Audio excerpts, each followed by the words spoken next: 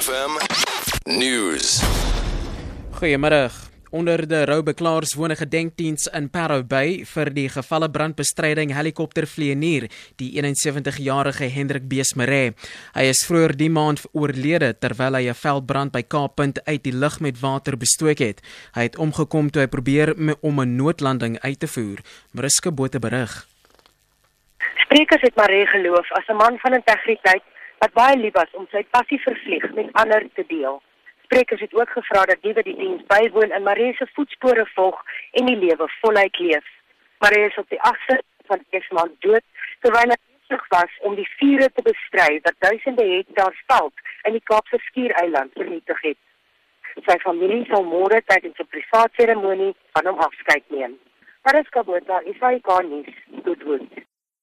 Die poste van sowat 300 werkers by Lady Smith kaasfabriek in die Klein Parow is nou veilig. Dit volg nadat 'n brand die naweek miljoene rand se skade aangerig het. Die brand is Saterdag geblus. Die bestuur sê hulle vermoed dat die brand deur 'n elektriese fout veroorsaak is. Die maatskappy se bergingsplek vir kaas en botter, sowel as toerusting, is in die brand vernietig.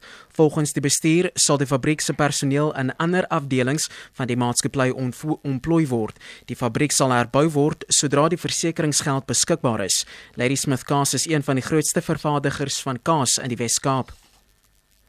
Die gouverneur van Namibië se Karastreek, Bernardus Swartboy, sê die hawe van Loederitz in die suide moet vergroot en dieper gemaak word om mee te ding met die hawens in Suid-Afrika. Hy het op sy afskeidingsgeleentheid van die streeksraad gesê, die Walvisbaai vandag is waar hy is, omdat beleggers die hawe se moontlikhede betyds ingesien het. Frikkie Wallis berig.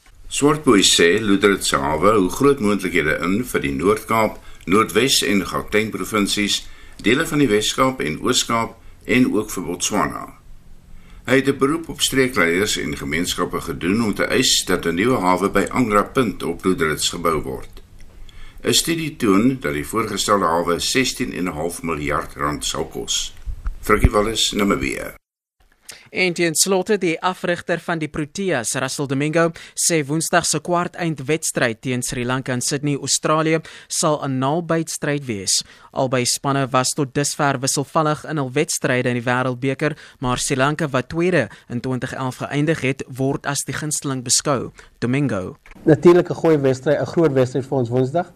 Ons vorm wat opgelei het na hierdie wedstryd sal seker gevraagteken word, maar ons het altyd gesê ons wil die groot wedstryde op die regte tye goeie cricket speel. So Woensdag is die begin van hierdie groot wedstryde en ons wil seker maak dat ons op die beste van ons potensiaal speel Woensdag.